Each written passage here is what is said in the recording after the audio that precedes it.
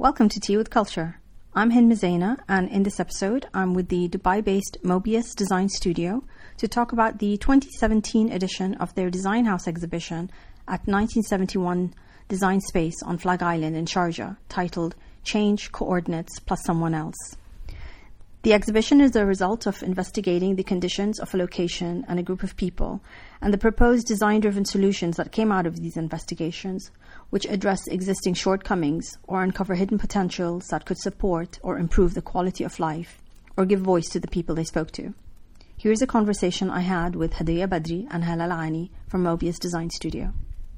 Hello, I'm Hadiya Badri. I am 1/3 Mobius Design Studio. And I am Hala Al-Ani, another member of Mobius Studio. And Reem is currently teaching at the university. She is 3/3 Mobius Design Studio, and we all make up a peanut butter sandwich. Well, thanks, ladies, for joining me today. And I'd like us to talk about Mobius Design, understand its philosophy and your role and what you do, and then we'll go into Design House exhibition, which you've curated. What do you do? Why do you do what you do? Mobius is currently 7 years old. We started the studio in 2010 after we graduated from the American University of Sharjah. And post-existential blues, we decided that we want to start our own thing. And here we are today. And Design House is now in its 4th edition. We started Mobius Design Studio mainly to balance commercial work, independent work, and also studio-initiated projects. The first edition of Design House was in 2013 as part of Sikka Art Fair. We really wanted to be part of the fair because we really liked where it's positioned in the city, and it made sense for us to take part of it because we were considered emerging designers, but the fair only focused on funding or supporting emerging artists, and for us it didn't make sense to be included in the fair as an independent entity. So we proposed for the people who are organizing the fair to give us one of the houses in the fair as a venue for us to curate a design exhibition. And we would select or work with 8 other designers to produce research-driven projects so that we inform the public or share with the public not just final work, but also the process that was involved in producing the project. I mean, what I find interesting with the Design House project is, you engage with emerging artists / designers, and it's about thinking of process, but it's also, I think, thinking about ideas that isn't just about a final, finished, polished product, right? It was always about research and research that's engaging with spaces and engaging with public and displaying that. And the exhibitions that you've been having have been really interesting, and they've been one of the most kind of engaging for me anyway, in terms of when I would turn up at Sikka Art House and okay, let's go to Design House and see what's being shown there. So this year you've moved Design House from Sikka, it's in a completely new, and it's not in Dubai, it's in Sharjah, and with 1971 a space that is run by Maraya Art Center. So can you tell us how that came about?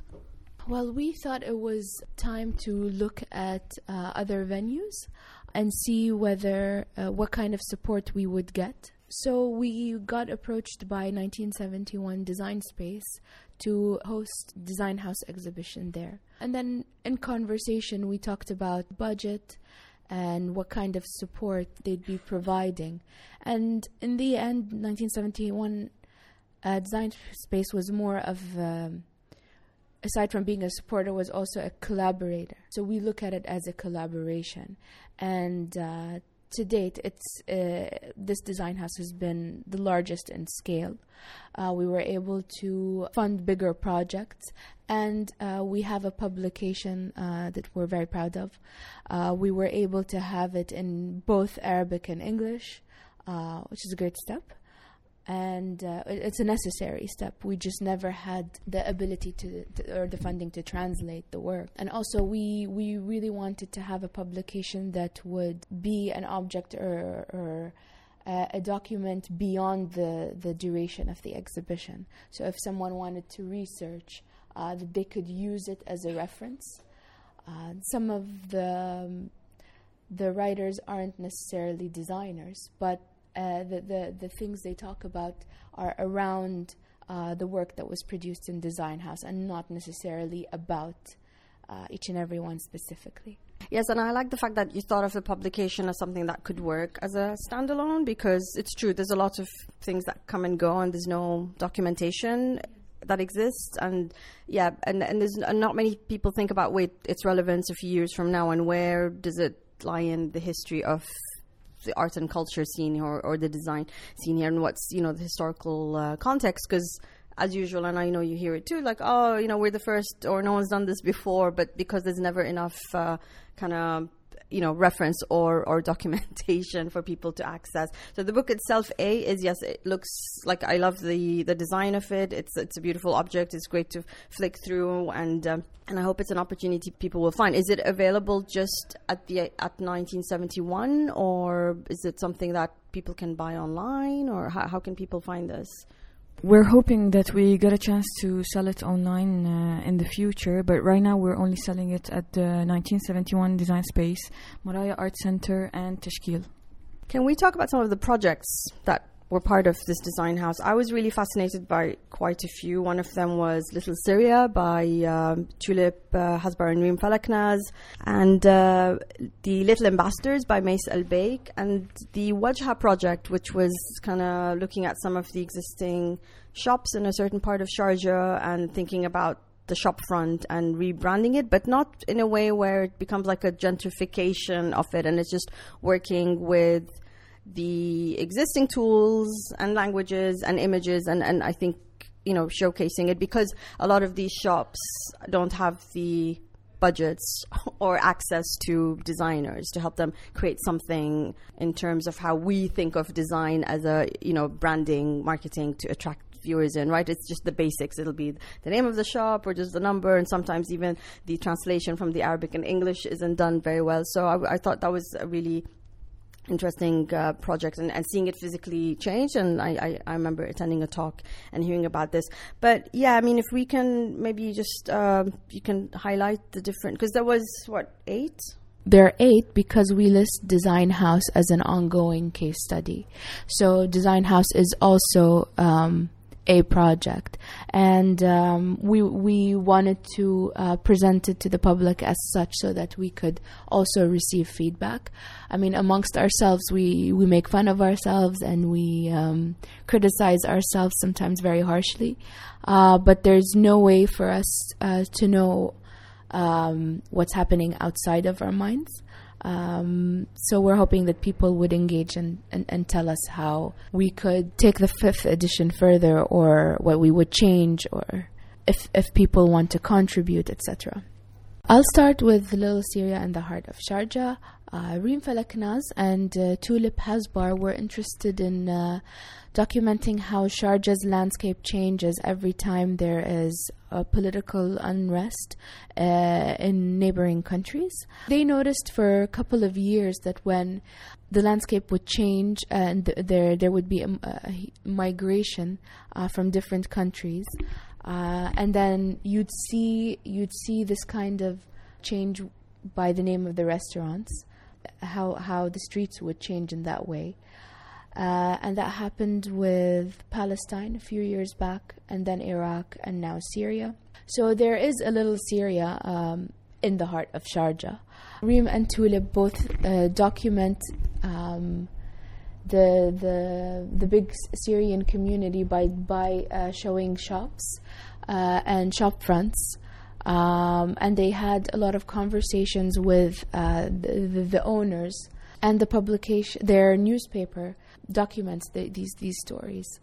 Yes, because there's this interest in these new additions to the city of Sharjah, right? So be it and their cultural spaces, so because they're foods and shops and the shop owners, and yes, there is this noticeable influx of certain population that's rising because of people leaving their home country to escape whatever troubles they're facing, and Sharjah is an interesting city where you find these, I don't know if pockets is the right word, but different parts of the city where there's a very strong emphasis on a certain, so there's Iraqi restaurants and there's lots of Syrian restaurants, and the publication itself, which does look like it's like a newspaper style, and it includes images and stories, and I thought it was a really fascinating project to work on, and to bring it out to the public, because I don't think it's something that really gets talked about in a wider context. And what about Maisel Beik's Little Ambassadors? Could you tell me about that? Well, her project comes from a personal experience. She grew up in Sharjah, and she studied in a girls-only school. And growing up in that school, she was always fascinated by other kids who go to other schools and what is it like inside their schools. And it really her project came from the idea of initiating a program where kids from different schools can come together and produce projects together as a way of knowing each other and communicating, understanding each other. So she contacted various schools around Sharjah, the German school, Arabic schools, the Indian school, etc. And the fascinating thing about her project was that a lot of these schools were not open to the idea of sharing a program with other schools, which really highlights that this segregation between the different communities of these schools doesn't come from the students; it comes from an institutional level. Can you touch upon Wajha, the shopfront project? Okay, so Wajha was founded by Ali Al-Masri and Hussein Al-Azad, and they started this in Jordan, where they wanted to help local businesses flourish. So they'd give them sort of like a facelift, and something that highlights that design is important and it can help you be visible. These people didn't have access to design or designers, and probably didn't think that design is important. It was probably looked at as a luxury. But Hussein and Ali both provided their services in hopes that it would help these small businesses. And according to their documentation, it did. So we thought of bringing them again for the second time to the Emirates, and this time specifically in Sharjah, to change some storefronts, but in a workshop format. So they taught a workshop with a group of participants, and the participants were given 4 shops that they could redesign. So we went to the heart of Sharjah and picked these 4 shops and had conversations with the owners. And based on these conversations, the participants were, I don't know if I can use the word inspired, to produce work. One of the interesting conversations that came up with the shop owners was that the shop owner was worried that the design would look too fancy, and he said that don't make it too fancy, otherwise I'd lose my customers. And this is something we've never thought of as a concern.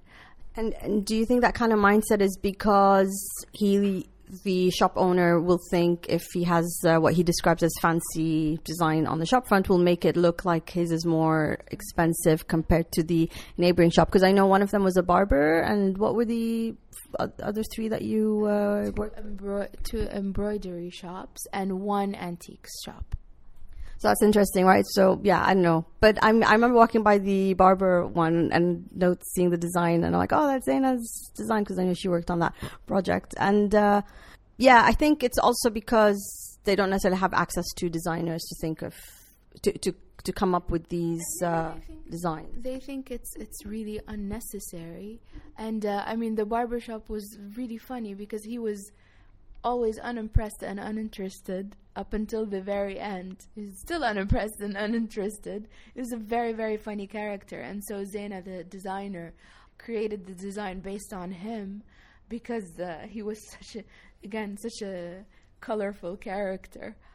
His face is on the shop front. But once we implemented the designs on the shops, although most of them were not really interested in the idea, but they gave us permission to do so, at the end they really changed their mind, and they were so proud of their shop fronts. And even the neighboring shops started asking us, how come you didn't select us? How can we work with you? And that for us was really exciting, that through a small intervention they realized that there is value in design. Will you be looking at more shops or something you think you can continue, like pick shops every year to focus on? We asked Wajha if they're interested in having ambassadors in other countries, even if we're unable to bring them, and they were very happy about it. It also depends on the kind of support and funding we get, and permissions. I mean, 1971 Design Space was so generous in that sense. We didn't have to worry about these things because it was always taken care of. Their team was excellent. So it depends on support, and we'd love to engage. And moving on, another project was Emptyless. Could you tell us about that? Well, Emptyless was by the Caravan Design Studio, and they were looking at empty lots in Muwaylih area. There's a lot of dead spaces in between buildings there that could be utilized to improve the condition of the area. And what they did is they hosted a workshop to survey the area and interview people who live in that area to compile a list of sort of a wish list from the inhabitants and see how they could implement their suggestions using really cost-effective solutions, or sometimes they suggested also to use existing objects within the landscape, like concrete barriers, tires, reuse them or repurpose them to create a park or a playground, which is not existing right now in that area. Yeah, what I find fascinating about these empty spaces is the people around it will make something out of it, right? So whether you suddenly find people playing football or cricket, and I always admire that human intervention, whether it's kind of by design or just something that happens naturally, right? And how things change. And so with this project, what was the response? Because, was language a barrier? Because that was one of the things I was thinking about, because not necessarily everyone speaks fluent Arabic or English, and a lot of these areas is a population from South Asia or Southeast Asia, and I'm always interested, how does it appear, certain designers suddenly turn up in these spaces and talk about, let's work together to change this, and does it come from like an equal footing, or someone telling someone, I know better and I think this is what should happen here? What kind of response or what kind of discussions happen around that? Well, for the Emptyless project, they didn't really suggest ideas. They wanted the community to be part of this conversation, so that they also feel equal. And in terms of language barrier, the group were lucky that it was a group of a diverse group of students from the Arab world, from South Asia, and that really helped ease the conversation. And the results from this project, is there anything that's permanent in one of the spaces or more than one space that they selected? Well, unfortunately, in this case, they really need some funding and a permission from the municipality to intervene with the space. And we were hoping that by exhibiting the project, we can eventually get this kind of support from higher institutions. Yeah, we forget about the certain layers higher up that, have to do signing the paperwork or the permission. But I'm hoping this influences, and changes mindset about being open to to changing these spaces instead of kind of these completely empty, abandonedless, which are probably there because eventually there'll be some construction. I don't know, right? Because it's like this potential new building that'll come up. But in the meantime, how can people use this space? And the other project, Nomadic Shadow, which also I thought was kind of similar to Emptyless. I thought it's almost like a pairing in terms of engaging with these public spaces and working with the community that use these spaces. Can you tell us about that?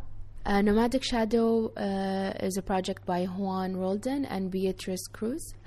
Both of them were interested in how on Fridays, which is like a public holiday, people would come together as early as 4 a.m. And they'd turn an empty or a dead parking space into a cricket space. And they'd use anything at hand from rocks to pieces of log to mark the space, and they'd play cricket.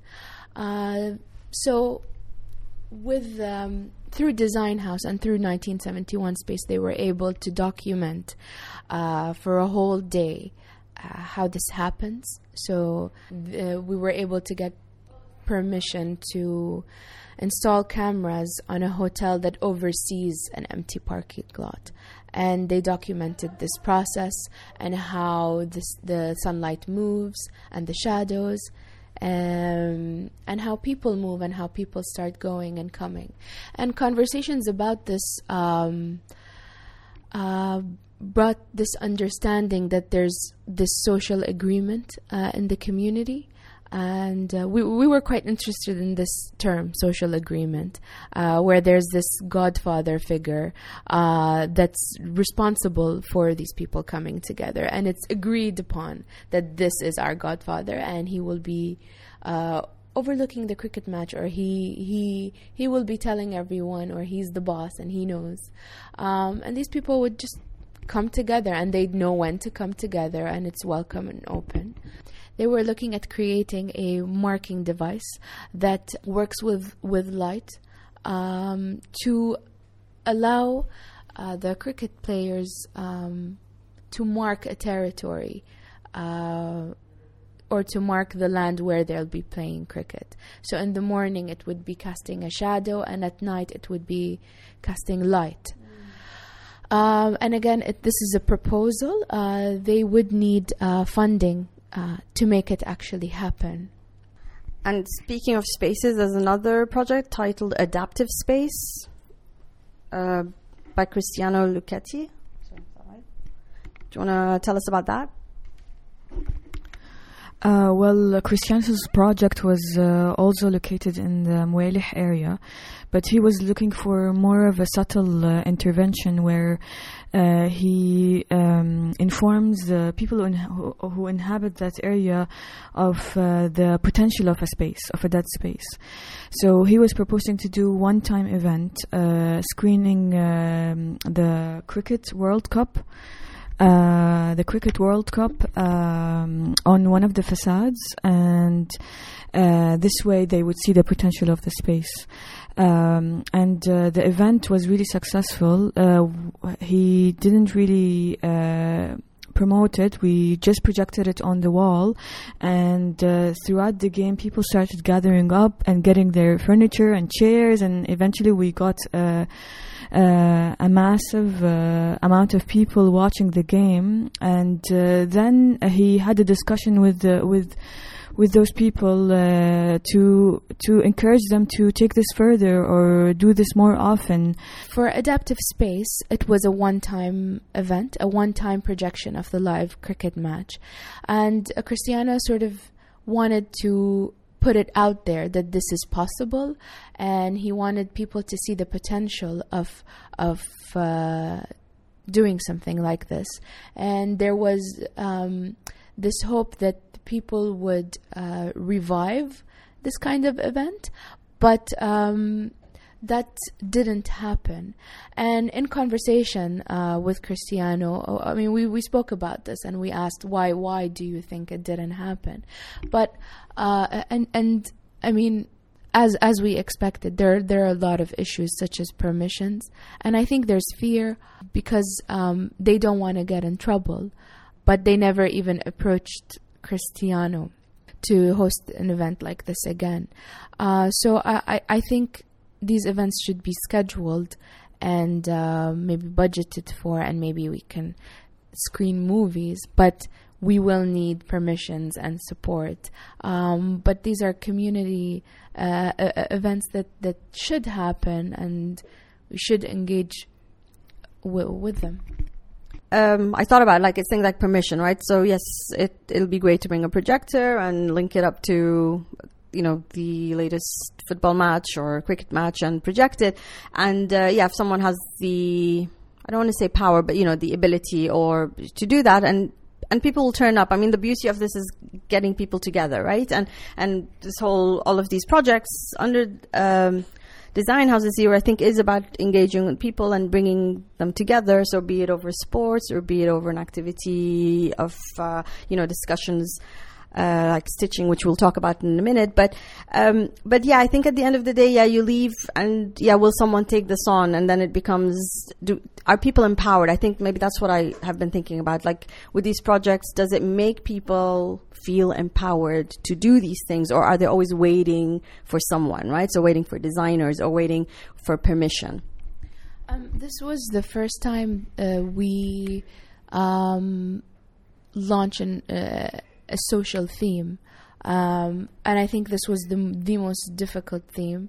What proves this is that we had the least number of applications this year for Design House, because it's difficult to engage with the community where you don't share a language or interests, or it becomes difficult when someone else is involved. So we highly commend the group of people we have this year that did that went out there and had conversations. We also wanted to highlight that designers are able to make some sort of change, and maybe people with authority should commission more artists and designers to engage with the community. Is that something you see happening, or there might not necessarily be drastic changes, but do you feel the authorities, because it's always, here it's difficult, it's just negotiating, right, the rules and permissions and the authorities and to be able to do this, and do you feel there's a small shift in that kind of discussion to make these changes that engages in public spaces and with communities? I think we wanted to show that there's potential. We wanted to show what designers are able to do if they had the chance. And our hope is that someone would pick that up and give enough support for designers to be able to do that. And the last project that's part of Design House is Stitch Anonymous by Ola Dajani. Could you tell us about that? Stitch Anonymous by Ola Dajani is a community project that seeks to empower domestic workers by allowing them to express themselves through embroidery. Ola provided the domestic workers with an embroidery kit and wanted them to engage in a creative process to contrast their daily working environment. They're rarely given the chance to make decisions. So this was a platform where they had complete freedom to make whatever they wanted. And so Ola would ask them, could you embroider something that reminds you of home, and give them the freedom to do so. What was interesting is the similarities between a lot of these embroidery pieces. So there was a lot of embroidery pieces that had to do with motherhood. A lot of them were floral designs, some nature, things like that, and these pieces are being sold at 1971 Design House Space, and all proceeds go to the maker. And whoever receives the pieces or purchases the pieces is able to know the maker's story. Yeah, I remember when I went to the opening. I think you won't know till you buy it and because their story, I think, is behind the frame. So is this something that Ola's continuously doing, or is this just a limited time project for this exhibition? Well, that depends on her research and whether she wants to take this further. But I know that she is working with domestic workers to produce embroidery pieces, and she's been doing this for a while now. Yeah, I mean, this, again, act of bringing together and making, and yeah, I mean, what's really admirable about this year's edition of Design House is this engagement with lots of different levels and layers of communities that, and it brings up these conversations, I think, which doesn't happen on a day-to-day basis, and it's made me think about the role of designers. It's not the role of designers as social engagement, as activists almost, right? To bring attention to certain parts of the city, certain causes, certain ideas. So all of the results from all of these exhibitions is on display at 1971 in Sharjah till when? End of May. And I know you had hosted a series of talks during the early part of the exhibition. Any more public talks or engagements scheduled? No, there are no more public talks, but you can get your hands on the publication, and everything is summed up there and more. There are, I want to say, 6 essays to accompany the work. I definitely encourage listeners to make their way to 1971 in Sharjah, spend time looking at the results of the projects. They're displayed in a way where it's easy to navigate and see. And then, you can get your hand on some of it, like the Little Syria project. So the newspapers, you can take those. And, if you can buy the publication, that would be amazing. It's definitely an item that's worth buying, reading, and keeping, and sharing.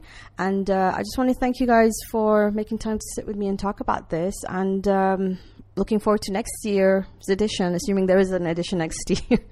Thank you very much for having us. Thank you. Thank you for listening to this episode. You can subscribe, download, and listen to Tea with Culture on iTunes and SoundCloud. Please do take a minute to rate us to help with our rankings, and leave a comment to tell us what you think. You can also follow Tea with Culture on Twitter. Thanks again. Until next time.